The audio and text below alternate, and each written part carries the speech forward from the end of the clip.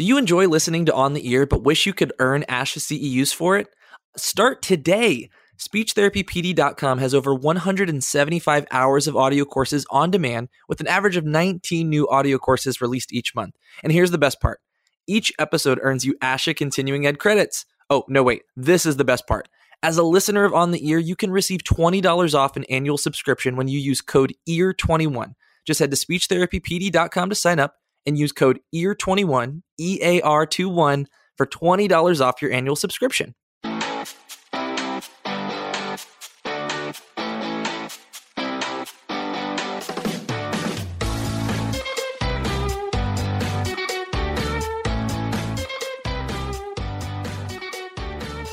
You're listening to On the Ear, an audiology podcast sponsored by SpeechTherapyPD.com. I'm your host, Dr. Dakota Sharp, AUD-CCCA, audiologist, clinical professor, and lifelong learner. While I primarily work with pediatric cochlear implants and hearing aids, I am absolutely intrigued by the many areas of audiology and communication in general. This podcast aims to explore the science of hearing, balance, and communication with a variety of experts in hopes of equipping you to better serve your patients, colleagues, and students. So let's go. We are live and on the ear, brought to you by SpeechTherapyPD.com.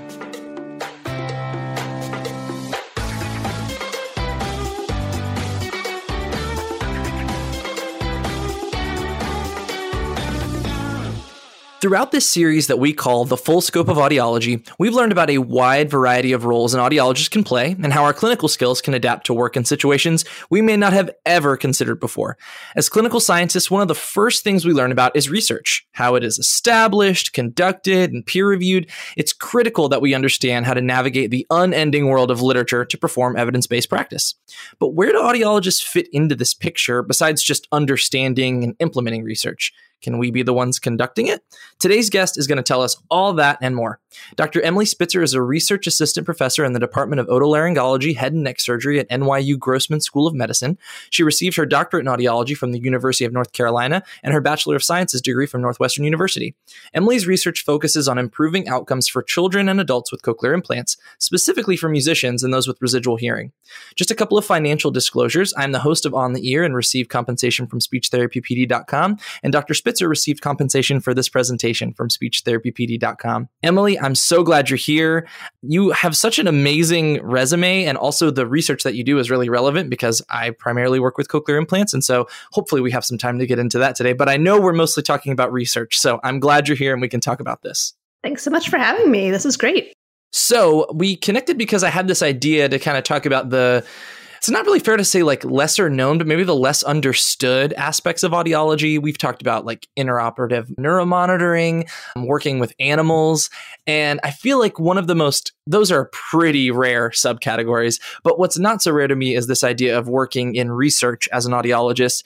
I know from people that I've met, depending on your AUD program, it might be either really research heavy or not so research heavy, but both of them in some way require some research component, just as the doctoral degree, right? So for my program, I had to complete a dissertation. I'll be honest, not my favorite thing in the world. I'm curious, were you like on track always to go into clinical audiology? Did you know you wanted to do research at an early point in your AUD journey? How did you get involved in the research world? Yeah, it's actually a funny story. I was at Northwestern as an undergrad, and I basically needed a summer job, and I happened to get one in an audiology research lab. I had been sort of on a pre-med track and thinking about going to medical school or doing something more kind of like bench science based. But I found that in my early science classes, A, I just really didn't like them, but B, I was really kind of like missing the human component of it. And so I happened to get this lab job where I was able to work with kids and work with adults doing essentially ABRs is what it was, ABRs and speech testing and cognitive testing and all of this type of thing in Dr. Nina Krause's lab. And so I worked there over the summer and I really loved it. And I ended up staying, this was the summer after my freshman year. I ended up staying there through the rest of undergrad. And when it came time to graduate, and sort of think about what was doing next, I was considering whether I wanted to do a PhD or whether I wanted to do an AUD. And I really spent a lot of time thinking about both. What led me ultimately to doing an AUD is that I felt like, again, my favorite parts of that job were getting to work with the kids and work with the adults, work with the people, and explain to the people, to the children and to the parents, like what we were doing, and how the results might affect their child and what we were finding and all of these types of things. And I got to be involved in a lot of really cool projects. Like we did a project in Los Angeles where we went out there for 3 weeks a year for several years, and we tested a bunch of kids who were going through music training, elementary schoolers and middle schoolers. And we were looking to see if music training, like through an ensemble and orchestra, was able to affect their brain, if we could see differences in their ABRs and differences in their cognitive abilities. And so that was really fun, and I really liked that. Ultimately, I decided to do a clinical degree because I found that was really the aspect of audiology I was most drawn to. So I went and did an AUD at the University of North Carolina, and the whole time, I loved my clinical training. I really liked that, but I kind of always felt drawn back into this research bug. I always felt like I was missing something. And so pretty early on to that, I got involved in another lab at UNC with Dr. John Gross, doing more ABRs and psychoacoustics and things like that, and just really kind of always had a hand in research while I was in grad school as well. So when it came time to graduate and look for jobs, I was certainly open to a clinical job, but I kind of knew I was always going to prefer and want to try to get a research job. So that's how I ended up doing it. Interesting. So really, really cool story on how you got there. I really want to get to at some point what the job prospects look like as someone who's coming right out of a clinical doctorate degree to go into research, because I know there are programs that are AUD PhD or people who just go straight from their AUD into a PhD. And I'm sure that those positions are more like, created for that kind of person with a primarily research background. But I'm getting ahead of myself. I do want to talk about that in a little bit though. But before that, I'm curious. So what were the differences? You're in your classes that are primarily clinical. You're probably in a clinic rotation, and then you're spending time in the lab. What was really the difference other than that aspect of direct patient care that you got from the clinical side of things?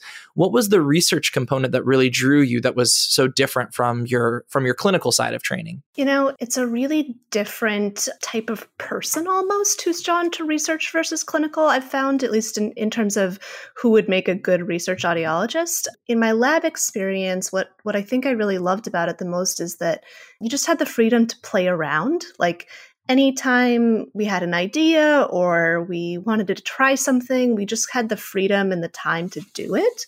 Whereas in clinic, everything is so regimented and so, on a schedule and so heavily protocol based. It's not, you don't get as much room to explore and to play with science as you do in a lab. And I think that's, at least for me, what originally drew me to science in the first place was this idea of experimentation. And I also think that in research, one of the things I really love is that there's a long process to it. In clinic, you often see a patient and then you either never see them again, or you're maybe seeing them once every few months. Whereas in research, you get to kind of take things all the way from this original design stage through data collection and experimentation, and then into writing it up and presenting it. And at the end, you get to kind of have this finished product. And as silly as it sounds, like seeing your name on a page is actually just like a wonderful feeling. I think those two things are really what primarily I love about research.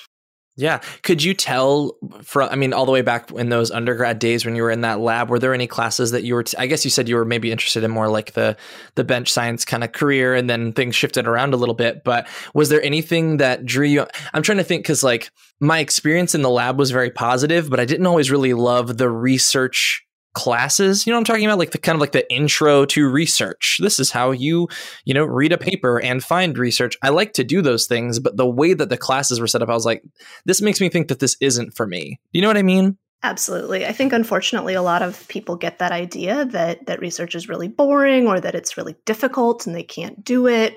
Or I remember thinking early on that I really had no ideas. Like I had no idea how someone would come up with a research idea. I couldn't possibly think of anything that hadn't already been tried. That, my breadth of knowledge was just so small at the time that it seemed really daunting. I think a lot of people get really intimidated by research. I think those classes don't help. So I don't know that I think I got lucky in that my first foray into it was through a lab experience and not a class experience. But I could certainly see how a lot of people get turned off from research by being in those classes. I kind of do too, actually. So maybe we just need to be thinking about how we're teaching students about research and, really pointing out some of the more positives. And I guess just given, I think you're so right too. I had the same feeling when I was in those classes. Like I couldn't come up with a question this complex that could actually help people, like how could I? But like just giving students that space to be creative and have opportunities to start thinking that way, I think could really inspire them. That's a great point. Yeah. And I get it. Like it's very difficult to teach research skills in the short amount of time that you have, and also to be able to give somebody that experience of seeing an experiment through all the way. I mean, that can take years. So obviously if you're an audiology student who only has a semester, they have to come up with something. So I get that it's a difficult problem, but I wish there was a better way to do it. Definitely. When you were in your clinical time, I guess I'm so excited to ask you, this is one of the biggest questions I was hoping to ask you. When you compare your time in clinic to your time in a research setting, what do you feel like some of the biggest skills that you had clinically or that you were taught clinically that carried over well into that research setting? Well, I mean, on a really basic level, a lot of the research I do requires me to be an audiologist, cochlear implant programming or audiometric testing, speech testing, things like that. So there's certainly just some basic clinical skills that I have to use in my research. But I think on a more general level, knowing how to relate to a patient really is kind of the biggest thing. When you see someone for research, so, human subjects research, obviously there's audiologists who do animal research too, which is a whole other ballgame. For human subjects research, in a lot of ways, it functions a lot like a clinical appointment, right? They're coming in, they have a hearing loss. I'm asking them to do something. And, I have to be able to provide feedback on how they're doing. And I have to keep them engaged and wanting to do it. They're volunteering. They usually do get paid a minimal amount, but essentially it's volunteer. And so I think being able to talk to patients about their hearing loss, being able to understand their issues, just that counseling aspect of audiology is actually really important in research too. A lot of my research subjects, I think, really enjoy coming in for research studies because I actually have a lot more time than a clinical audiologist does with them. Often I will see them for a whole afternoon or sometimes even a whole day. And so, we have time to sit there and get into all of the nitty-gritty details about what they like and don't like about their implant, for example, where a clinical audiologist is kind of like in and out the door. Sure. That's a really, really great point. I also see the connection too between like the personality it takes to maintain an appointment and, like keep a patient engaged, especially when it comes to working with kids. And then also like when you go to see a talk at a conference and it's a research presentation and somebody who's primarily in research and they just like really have great, enthusiasm and engage well with the crowd. I can definitely see how those kind of like personality skills also play off of each other well. And yeah, that's such a great point. I guess it's so hard. Sometimes it's hard to remember that like the people doing research are also doing the exact same things I do a lot of the time. Like when it comes to data collection, there's a ton of crossover there. And that's a really valuable skill set, I guess, as we get, later into like people who are interested in pursuing something related to research.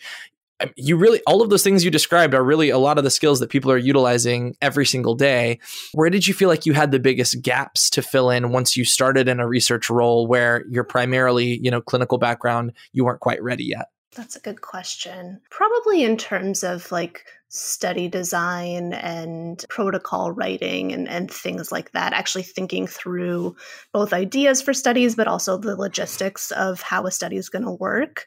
This is something that's a little bit unique to my position. Most, if not many, research audiologists do not have any hand in study design or things like that. They just sort of are implementing studies that someone else, like usually a PhD or the PI of the lab, is coming up with. So this is kind of something I do that's a little bit unique, but that was really difficult because I really didn't have a lot of training or really no training in that type of things, kind of something I had to learn on the job. Same with like statistics and being able to make graphs and things like that. That's not something I was really taught in my clinical program. So it's just something I've had to learn over time. Yeah, that's a great point. It actually leads me into one of my questions, which was, I know this isn't true because I've met multiple research audiologists now, but I feel like a common misconception is that you have to have a PhD to do research. Like those just two things go hand in hand. But I know that that's not true. You're a perfect example of that. I understand that having a PhD that's where some of those foundational courses come from, right? Is in that kind of a program. So I'm curious, as someone who navigates that world daily, do you work with some audiologists who went strictly for PhD? Do you see a lot of research audiologists who have that clinical background? How do you see those two groups kind of like working together, in terms of a research role? Yeah. So, I mean, obviously I can only really speak to how my lab works, but in general, there's basically three types of jobs. There's research audiologists, people like me who have just an AUD and essentially had clinical training, and maybe during their clinical training they were in a lab, or sometimes not even. I work with several research audiologists who didn't really even have any research experience prior to starting their job as a research audiologist out of school. So there's AUDs who do research or are involved in research, again, usually more on like an implementation side of things. And then there are PhD researchers who people are probably more familiar with. That's sort of your typical person who went from undergrad, got a PhD, is running a lab, applying for grants, that kind of thing. Typically they're supervising the lab, supervising the research audiologists, and then any students, undergrads, graduate students, that kind of thing. And then there is also a subset of people who have both an AUD and a PhD. It's not very big, and those people often function essentially like the people who have just PhDs. They may sometimes have a little bit of clinic obligations, like they may sometimes work in clinic too, or they may choose to focus on research that's more clinically relevant than people who have just PhDs often do. There's not a lot of those people because obviously doing an AUD and a PhD, whether it's in a combined program or sequentially, is a lot of time and effort. Obviously, I wish there was more of them and it was easier to combine the two, but we can get into that more later. Yeah.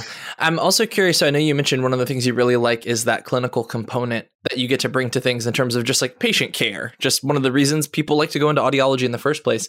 I'm curious, what about the research side really draws you in, or what you really enjoy kind of in the day-to-day? I love getting to play with data. Like I love getting to take a big data set of data we've collected over time, either prospectively, so from patients that we see and have come in for and do experiments and things like that, or actually I also do a lot of what are called retrospective projects. So we go back and look at charts of patients who, in my case, have gotten cochlear implants over the years, and we look to see for patterns in the data and things like that. So I really like just having a whole big, it sounds super nerdy, but just having a big Excel sheet and getting to play around with it and see, what correlates with what else and where the relationships lie and what you can kind of glean from the data. I really love that aspect of it. That's really cool. But I mean, be honest, you can't actually say you like statistics though, right? Come on. Who's forcing you to say that? To some extent. Emily, be honest, who's forcing you to say you like statistics? No, I'm just kidding. Just kidding. Honestly, I feel like that's another aspect of a lot of people who go into audiology are very interested in science. I'm speaking for myself. I'm saying a lot of people, I'm just literally talking about myself right now. They go into it because they're really interested in science and technology and working with people.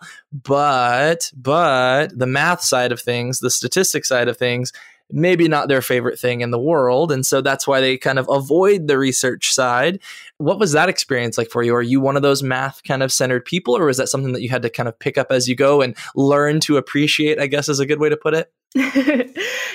I always liked math as a kid, though I certainly, never was good enough at it to consider being a math major or anything like that. In terms of statistics, it's something that's taken me a number of years to get, I will say, competent at. I wouldn't certainly call myself good at, but competent enough to feel confident in what I'm putting out there. And there were some things that helped. One of which was I did take a statistics class in my as part of my AUD. I was able to take an elective, and so I took a statistics class just through the general university. So that was helpful. And then just experience over time going through it. A lot of times, I think people are intimidated by statistics because it's very abstract. But when you actually have data in front of you, when you're sitting there with, for example, like a list of patient ages and a list of their speech perception scores, and you want to see if the two are related to each other, it actually becomes pretty straightforward to think about what sort of test do I need to do to see if that is there. And I would go ahead and posit that I think most clinical audiologists have both intuitions about what variables are related, so example, age and performance with an implant, and they also have questions. They wonder, well, hey, I've seen a lot of patients who are old and they're not doing very well. I wonder if there's a relationship there. And so I think it actually comes a lot more naturally when you have real data in front of you that you care about. That's a really, really great point. I think it's a good reminder to the students out there who might be struggling through that class that the very alien feeling variables and numbers that you're trying to learn right now, if you could just take a second, maybe find an article in a topic that you're interested in, whether it's cochlear implants or otherwise, that use the same statistical model or whatever. I don't even want to try to think about variance and that stuff, right? I'm really not trying to have a PTSD flashback, but I think you're exactly right that applying it to something real really helps to formulate those connections. And audiologists like relationships with patients. We like building up, we like investing in those relationships. And this is just a different version of that. It's a relationship between data with outcome and intervention. I really think that's a really helpful insight. Thank you for making statistics not so scary.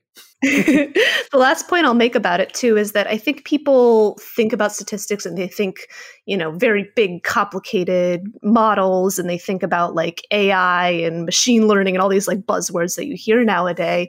And there are certainly some people in our field who use those, but to be frank, the majority of what I do is really basic, simple statistics. And so if you can just kind of master a couple things, you can actually do the vast majority of what you need to do on a day-to-day basis. And when there's times I don't know things, I have people in my department who I can ask. We have a statistician. I have people who have PhDs I can work with. It's certainly not all on my shoulders to know everything. I think you're going to share a lot of reassuring information for people who might be interested in this, but that might be the biggest one right there. There are people who specifically focus on this. It's not all on you. Absolutely. Absolutely. Okay. So actually, speaking of those people who might be interested, let's say there's a current clinician out there, they're in a private practice, they're in a hospital setting, wherever, and they're like, okay, I can't just leave my job and go find a research audiology position. Are there ways for people to participate in research or something like it, just where they are currently? Yeah, absolutely. I think most audiologists, whether they realize it or not, are curious about things that they see in their everyday lives and in their everyday clinical practice. And so I think a good place to start is just to write down some of those questions and think about how you might go about using the data that you have in your clinic to answer them. This is probably a good time for me to talk about RAISIN too, which is our Research Audiologist Information Support Network, which is a relatively new group that we have to try and support research audiologists, but also to support all audiologists who are interested in doing research. We do a lot of networking and outreach and webinars on research and things like that. But one of the services that we offer is sort of a researcher-clinician connection. So we actually want to try to encourage clinicians who might be interested in research to pair up with people who do research full-time like myself. And we can actually form relationships where they can help kind of get their feet wet and get involved in research without having to do a lot of the heavy lifting that I have to do on a day-to-day basis. And there's also other groups through ASHA and other audiology networks and things like that that support this as well. Yeah, that's great. I was really hoping we'd have some time to talk about Raisin a little bit. And this is, I guess, a great time to bring that up. So I want to finish this thought first when it comes to where people are currently and the idea of incorporating some research in that way. Are you familiar with any projects that like came out of a small clinic like that? Or I know sometimes manufacturers will team up with, smaller centers or private practices in terms of their data collection and things like that.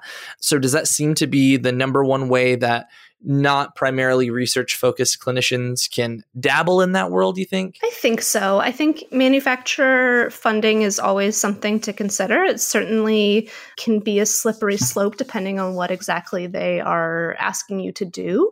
But it's definitely a way to get involved and again, get your feet wet in research. Obviously, if you're at a hospital or a clinic that has a relationship with a university, it's a lot easier. But if you're by yourself in private practice, I think just kind of exploring things a little bit on your own or trying to make a connection with a researcher and kind of get a mentor essentially is probably the best way to go about it. Yeah, that's really, really good advice. I hadn't thought about that. Like, I know when we talk about Raisin in a little bit here and how you guys can partner up that way, that's a great way to do it, because if you're curious in this world, there's somebody out there who knows a lot and who's willing to share that information with you, and that's a great place to get it started. Yeah. And a lot of times, I have an idea for something that I actually can't implement because I don't have the population to do it. For example, like I don't happen to actually see a lot of Spanish-speaking patients in our clinic. We actually see the majority second language is Yiddish at NYU. So if I had a study that I really wanted to do with Spanish-speaking patients, I would need to find a clinic somewhere that could do that. And so one option might be to find a private practice that is able to have a big Spanish-speaking population and partner with them. Wow, that's a really good point. That's really cool. So I guess, yeah, even if you're in a private practice setting and you aren't doing really any research at this point, you could be a great pipeline in terms of participants and collaborating in that way. So that's really, really cool. Okay, so let's get back to Raisin a little bit then. Like, where did that idea come from, and what kind of things have you guys accomplished so far? Yeah, so I think Raisin really came out of the need to just have more information out there about what research audiology is and who a research audiologist is. I know when I was in school and looking at it, which really wasn't even that long ago, there's just so little information about what a research audiologist does on a day-to-day basis. Like we've talked about a little bit, there's a lot of misconceptions about what you actually need to know or what degree you need to have.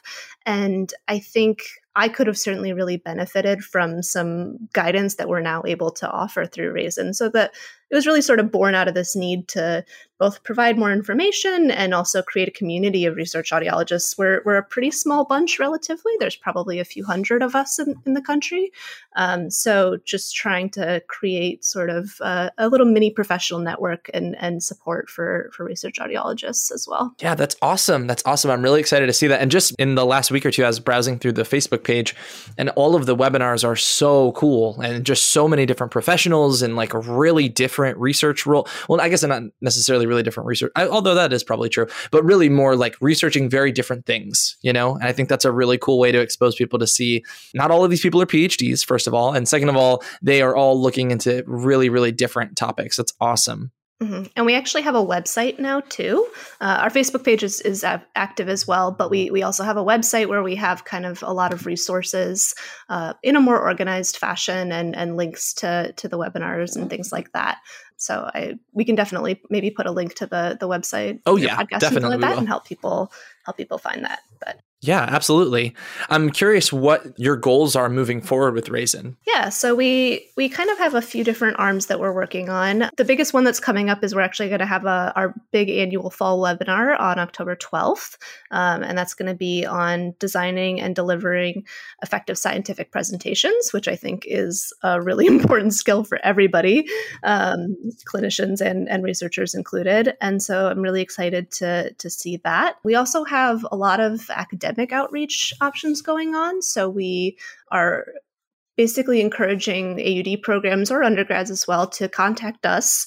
And we provide like a 1 hour or however long session with their students and just provide some information about research audiology and research audiology careers, to AUD students and just, again, give them that information that I think that is lacking in a general AUD program.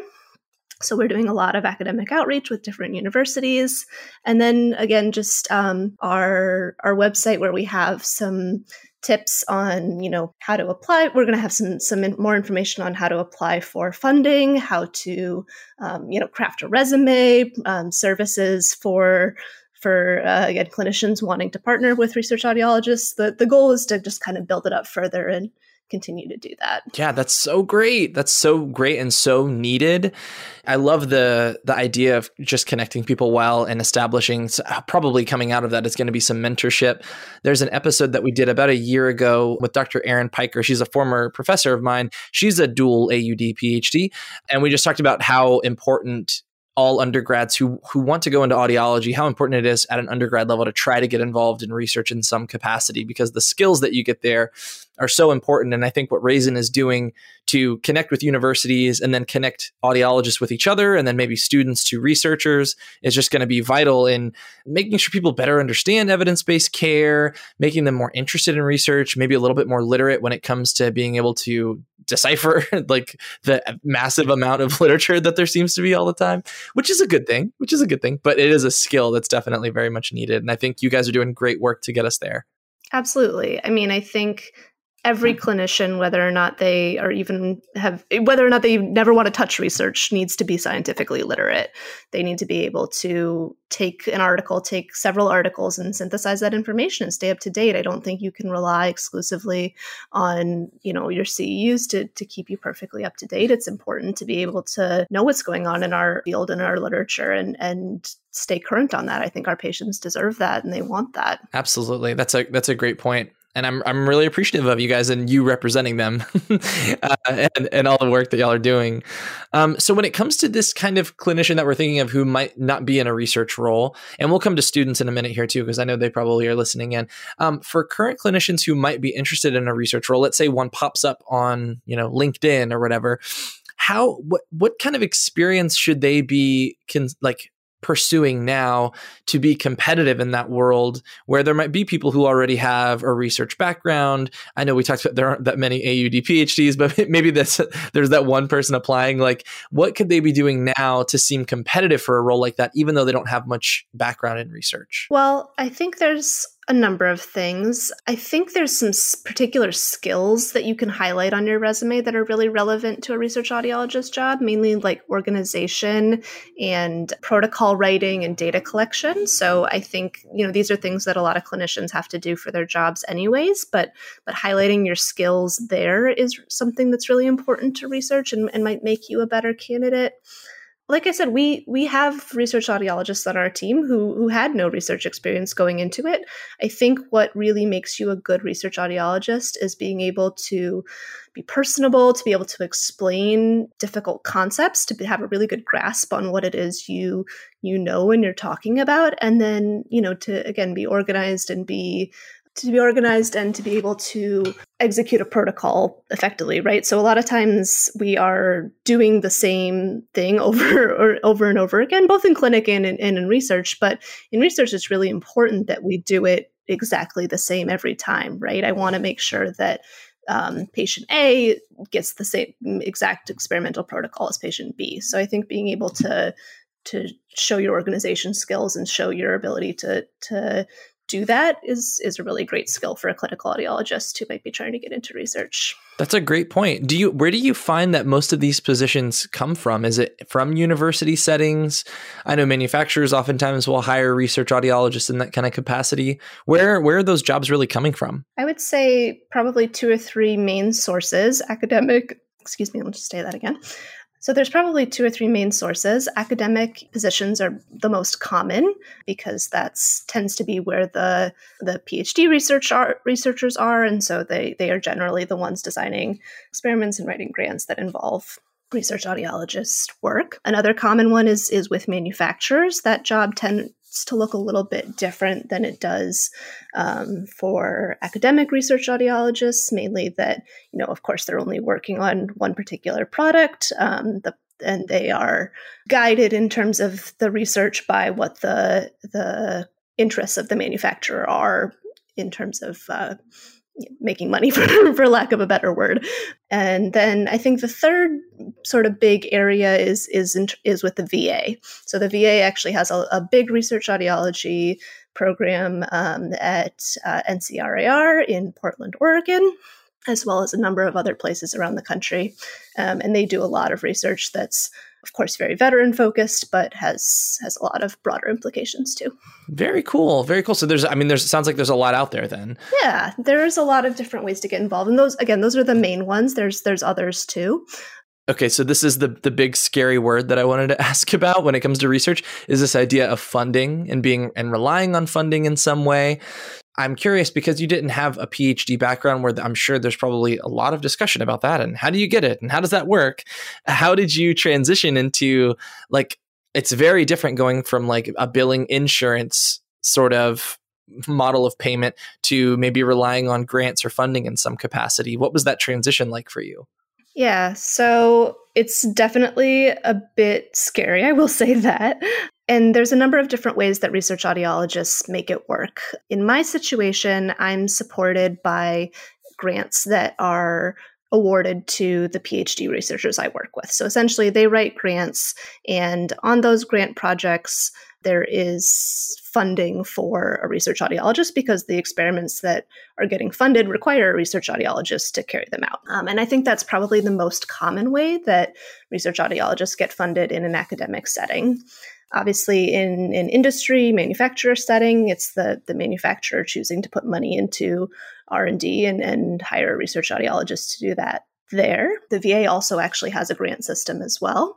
But it's really kind of an interesting position. Most research audiologists, again, because we're not the ones directly applying for the funding most of the time, that's not always the case, and we can definitely talk about that in a minute. But because we're often relying on that PhD to have funding for us, it's sort of a double-edged sword, right? So you don't have to worry about it yourself. Most research audiologists are not involved in grant writing, or if they are, they're in an assisting role where they're helping edit or helping collect pilot data for a grant, but they're not bearing the big weight of writing the grant themselves.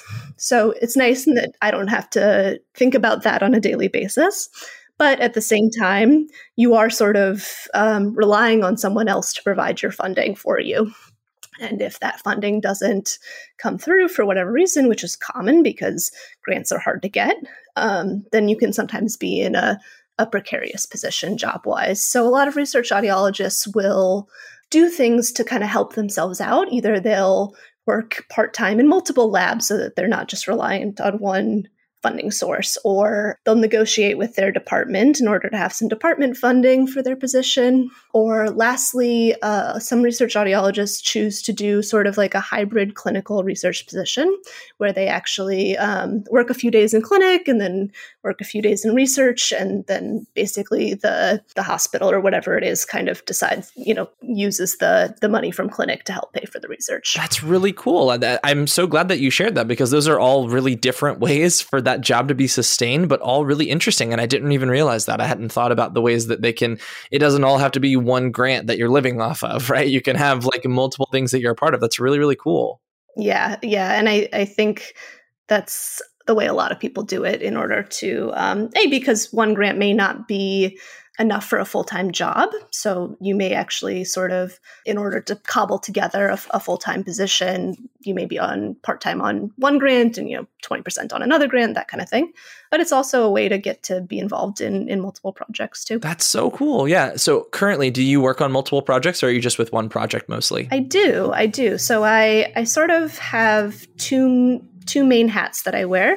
The first one is more of a traditional, I won't call it basic science because it is human subjects research, but more traditional manipulating parameters of cochlear implant sound processing and looking at clinical outcomes and things like that. And so I do that part of the time. And then the other part of the time is kind of focused on these retrospective studies where we're looking at longitudinal data and looking at data from patients over the course of many years in their charts and things like that to find relationships and about cochlear implant outcomes. And then most recently, I've started kind of branching out a little bit and doing some work of my own on electroacoustic hearing. So we call that EAS. and hearing preservation, as well as and looking at outcomes for those types of patients. Very cool. Very cool. I can say personally that my patients who utilize an EAS component are most of the time very, very happy.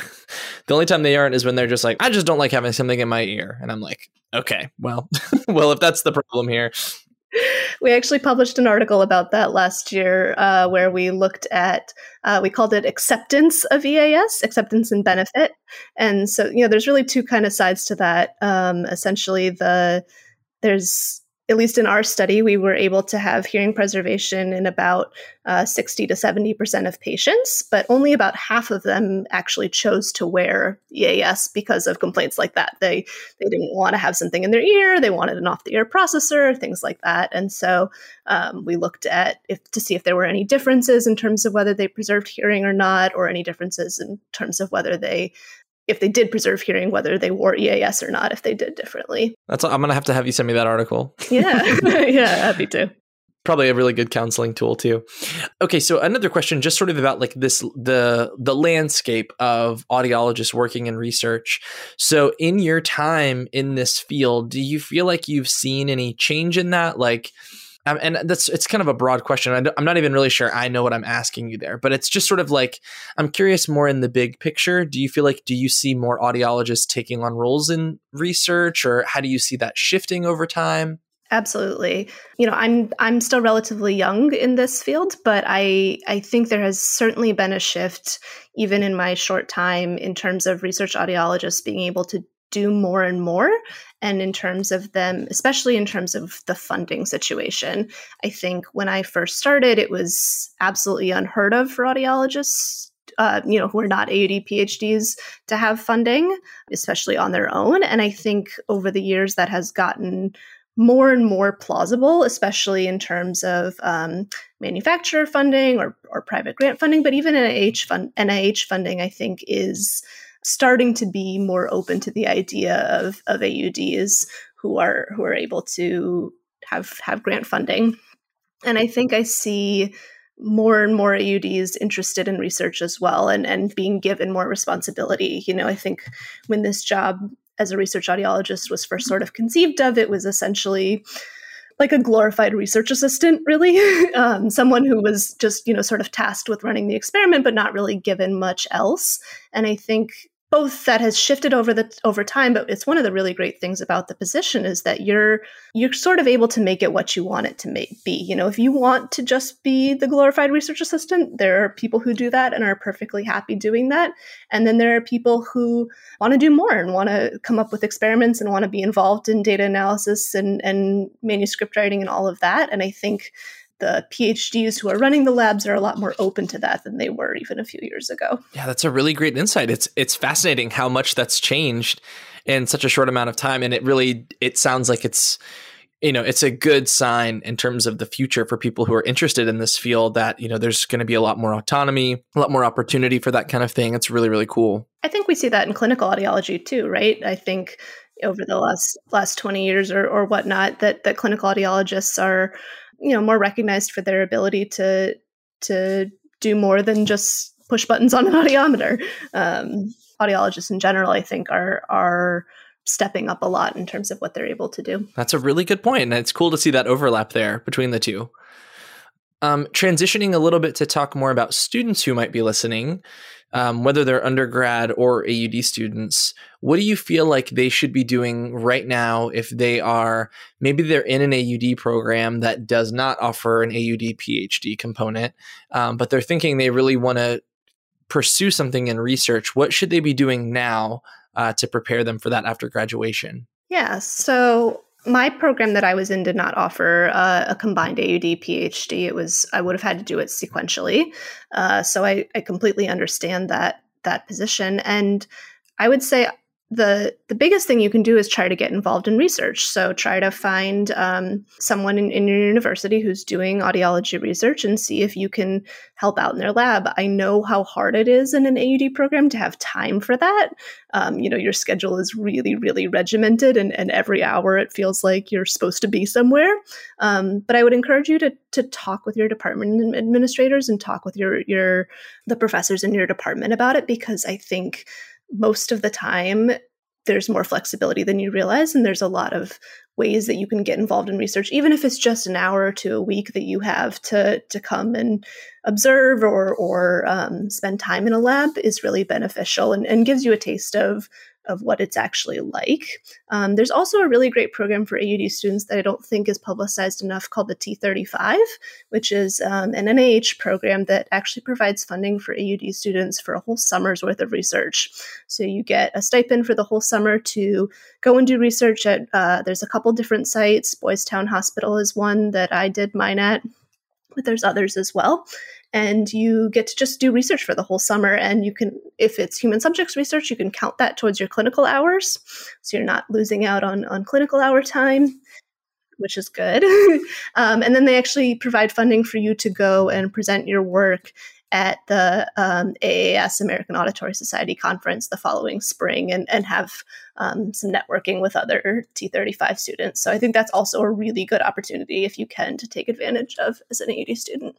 Yeah, that's really, really good advice. I actually had not heard of that before. So that's really awesome for students out there to be considering and to look into, because wow, what a great opportunity to really get the full gamut of a research experience. You conduct research, you go to a conference, you network with people, you go through a grant process. I mean, that's really, really awesome. Yeah, it's a really, really great experience that I think is really underutilized, which means that AUD students are good applicants, even if they don't have a lot of research experience, because I think it's something that is not as well known as it should be. So I highly encourage people to apply for that.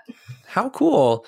So actually, this is a question I meant to ask you earlier and I forgot to. So thinking of that, the sort of presentation experience, I know a big part of, this isn't what all researchers do, but one of the things that I get to see them most is in those public facing roles where they're at conferences presenting research or doing talks through an online thing. We're doing this right now like you are. So I'm curious how I know a lot of PhDs do that kind of thing, but how research audiologists play into the more presentation of data, the more front facing side of things, because I feel like when it comes to a Q&A component after a talk, as a clinical audiologist who is sort of digesting and understanding the research, it's always helpful for me if the person who I'm talking to also has that clinical knowledge of things. They get my questions when it comes to, well, if it was in the software like this, how does that work? Because they work with the patient, they know exactly what I'm talking about. So I'm curious how that has factored into your career as a research audiologist, just more like the conference-y, presentation-y side of things. Yeah, I think it really varies from lab to lab. Some labs really just have the PhD, the PI presenting the research, and some labs are more open to the research audiologist presenting the research. Again, this I think is something that is changing a little bit with time. But in my experience, I've been really fortunate to be able to always have the opportunity to present my research at conferences if I so choose to do so, either in poster format or as a talk. And yeah, I absolutely agree that when you're able to answer questions and think about the clinical implications of what you're doing, it's really beneficial for your audience. I think a lot of times the research audiologist has the advantage there because they are familiar with how this is actually going to impact their patient. And they also were the one there collecting the data. They have a lot of intimate knowledge of what actually happened in the experiment, and they're better able to answer questions sometimes than the PhD who designed it, in the first place. Yeah, that's a really good insight. Yeah. And it's cool that you get that opportunity. And it sounds like that's probably one of those things that might change more as the autonomy of the role kind of changes, sort of being that public facing, person when it comes to explaining the research. That might be expanding too. Yeah. And I think it's a really good opportunity to learn as a research audiologist, especially, unfortunately, this is one of the hardest things about these virtual conferences we've been having is it's really difficult to just have conversations with people and talk about your research. And so in-person conferences, sometimes we'll get new ideas or we'll get new insight into thinking about something in a way we hadn't thought about it before. Or sometimes somebody will, poke a huge flaw in our argument and we didn't even see it. And that's beneficial too. So just that back and forth that you get with conferences is really helpful, I think, for audiologists, research audiologists in particular, to get. Absolutely. And then, okay, so I kind of saved it for the end here because I didn't want to bog it down too early. But I know it can't all be sunshine and daisies in the world of research audiology. I asked you about some of the things you really liked, but what have you found to be, really challenging, or one of the things that isn't so enjoyable in this role? What are you talking about? It's all perfect. No. Well, maybe so. I really do enjoy it for the most part. I think, let's see, what do I dislike? Sometimes recruiting patients for studies can be difficult. So, having to either approach patients after their clinical appointment or, send out mass emails trying to get people to come in for studies. That can sometimes be a part of my job I don't love. Or, the thing everybody hates, paperwork, having to, file reimbursements and paperwork through the university and things like that. But really, I mean, I'm fortunate to get to work on things I'm interested in every day and to be able to do them at the pace that makes sense for what they are. And I really do love it. That's so good. That's so good. Way to turn that one around. I was looking for something, but no, I think that's really honest and fair.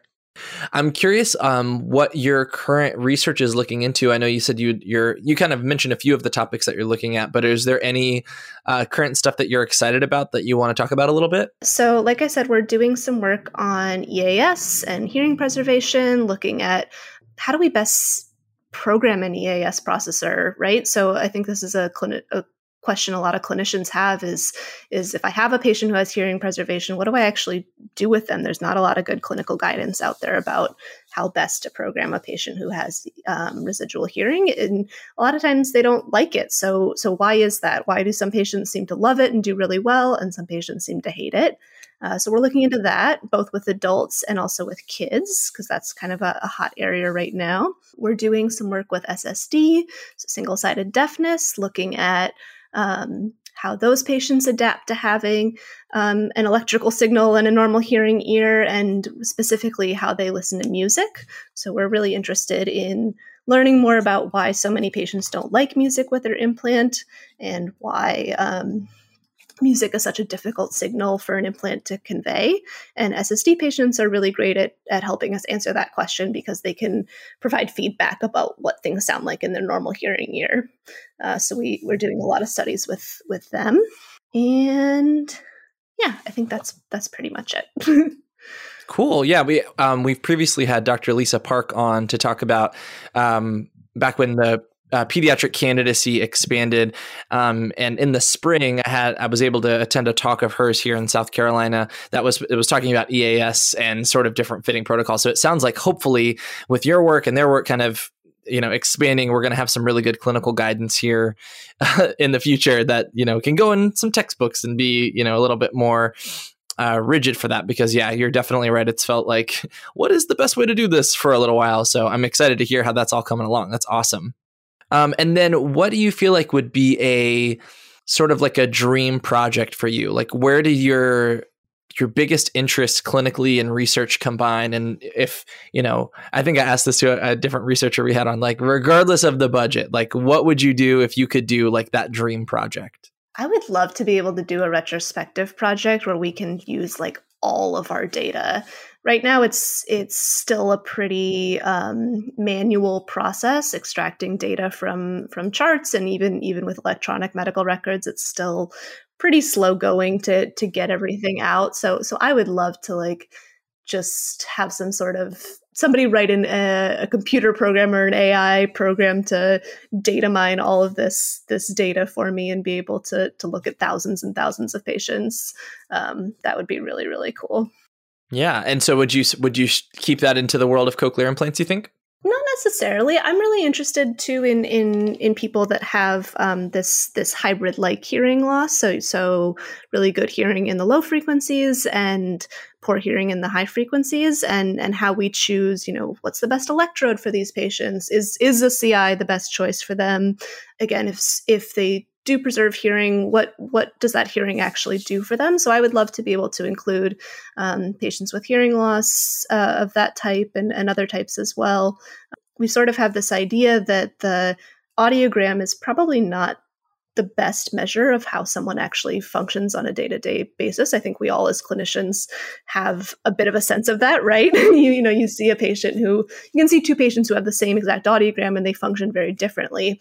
So there's got to be better ways at actually measuring what that residual hearing is doing and how the patient is able to use it. So I would love to be able to plan some sort of big study where I run 1 million different tests on people and try to figure that out a little more. Yeah, and I feel like there's been a huge uptick in those patients lately. I think it's with masks, with COVID. They got by so well with their lip reading and their low frequency hearing that, they were just cruising for a really long time. And then once they lost that ability to lip read, everything just became a low frequency muffled mess, That is really interesting. That's a great insight. I hadn't thought about that, but you're probably right. There probably were a lot of people, especially people who had that congenitally, who had just been getting by with lip reading and can't anymore. Yeah, I've personally seen a bunch. I've been doing a lot more EAS than I had previously, and I feel like there's got to be a connection there, right? Like, what else is it, Well, those people are definitely cochlear implant candidates, so if you see them, I certainly encourage you to refer them for a CI referral. I certainly encourage you to refer them for a CI evaluation. Is there any specific advice you would like to share with either maybe you have a piece of advice you'd give to a current audiologist who might be interested in dabbling in this world, or a student who is maybe interested in pursuing this? It can be different things for either group, I guess. To the clinical audiologist, just not to be intimidated by it. Again, just because you don't have any experience in this doesn't mean that to be able to do it, you have to know everything or learn everything.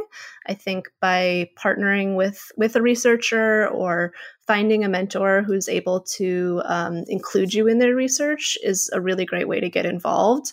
And we really desperately need clinicians to be involved in research too, right? This is, I think, the great asset that research audiologists have is we sort of have a foot in each world. We have this great clinical training. We know what those clinical issues are. We know that, patients hate their EAS processors. And we also have this research training to be able to design an experiment to try to figure out why. And I can only stay so involved in clinic. I'm not there seeing patients every day. So I think clinicians really have this wonderful asset to bring where they are seeing these issues. They have questions. They're seeing patients on a day-to-day basis, and they're able to help researchers, even research audiologists, to do better science. So I would encourage them and say you're needed. We really could use you. And for students, the idea is kind of the same. Just try to get involved in any way you can, even if it's only a very short experience. I think it's beneficial, and you are able to get a sense of, whether this is something you really like. I think a lot of times students reject research out of either fear or out of just unknown, just not knowing what it even is. And so by getting your feet wet and doing a little bit of research, you're able to see if this is something you might like to do. Great advice. That's really solid.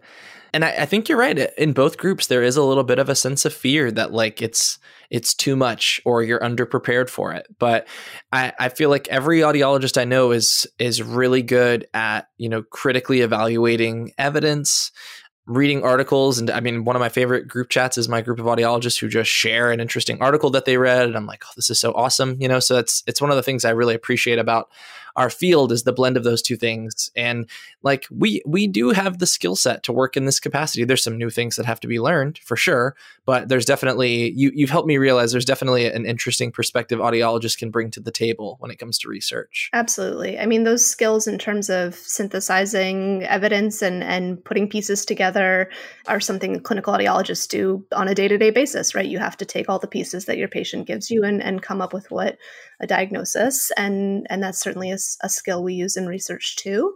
So yeah, I think a lot of the skills are very transferable. Thank you for sharing that. And thank you for sharing all of this awesome information, especially Raisin. I'm so excited to see what you all do with that program, how well it connects people, and just how a new generation of audiologists are just going to be so connected to each other, so involved in research, and we just have a better appreciation for it. So thank you so much for joining me. Absolutely. Thank you so much for having us. I'm excited to get to promote Raisin and see where it takes us. If people wanted to connect with you specifically, or if they wanted to connect with Raisin, what's the best place for them to do that? Yeah, so the best way to connect with Raisin is our website, which we can give you a link to provide in the podcast. And I'm always reachable by email too. If people have questions, we can provide that as well. Well, Emily, it has been so great talking to you, and I am excited to see how Raisin grows and following along on y'all's adventure. Thanks again.